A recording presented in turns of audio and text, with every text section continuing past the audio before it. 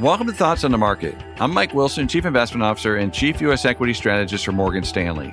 Along with my colleagues bringing you a variety of perspectives, I'll be talking about the latest trends in the financial marketplace. It's Tuesday, July 27th at 11:30 a.m. in New York. So let's get after it.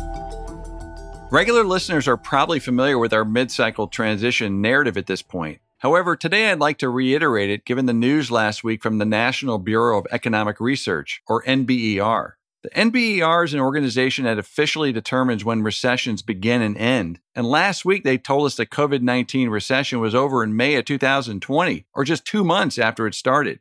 While many investors likely brush this off as old news, it explains a lot of the market's movements over the past year and supports much of our investment thesis since the pandemic hit. More specifically, COVID-19 was not only the steepest recession on record, but it was also the shortest. Furthermore, the V-shaped recovery and progression has been extraordinarily fast. The combination of record monetary and fiscal stimulus, effective vaccines, and a digitized economy has orchestrated a return to new highs in economic output and earnings in record time.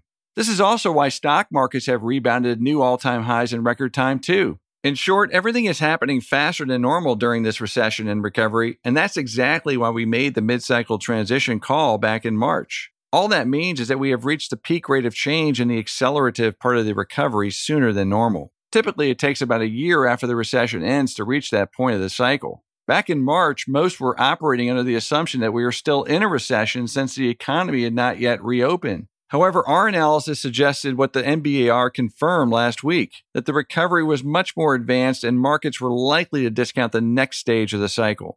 The mid-cycle transition is usually characterized by several predictable changes that can be helpful to investors. First, the rate of change on economic and earnings growth peaks. Second, equity markets begin to narrow as fewer stocks can keep up with the torrid pace of the initial recovery. Third, leadership moves away from those sectors that do their best during the early stages of recovery. These include home builders, semiconductors, retailers, and transports. Finally, the Fed begins to tighten monetary policy and interest rates rise considerably, which weighs on equity valuations. Since March, we have witnessed the first three changes. The peak rate of change in growth is now behind us. The market has narrowed considerably, and leadership has moved away from cyclical sectors towards higher quality ones that typically weathered this part of the cycle better. However, the final part of the transition is still yet to come and may have a more meaningful impact on the major averages, which remain very resilient despite the deterioration in market breadth.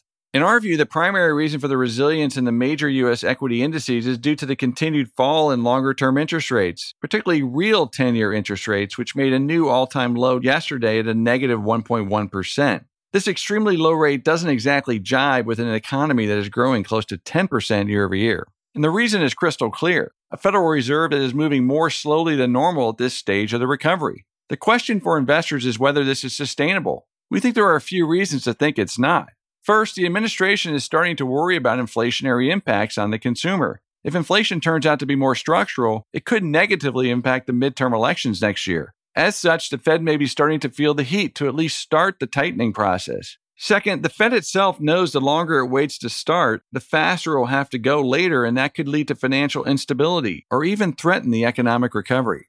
Bottom line, interest rates at current levels are not compatible with the booming economy and earnings growth. Something has to give, and the equity market is likely to discount it soon. We continue to recommend investors take a more conservative approach and favor defensive sectors like healthcare and consumer staples, while using financials as a hedge against higher rates later this year as the Fed begins its tightening process. Thanks for listening. If you enjoy the show, please leave us a review on Apple Podcasts and share thoughts on the market with a friend or colleague today.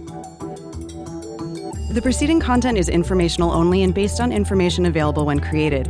It is not an offer or a solicitation, nor is it tax or legal advice. It does not consider your financial circumstances and objectives and may not be suitable for you.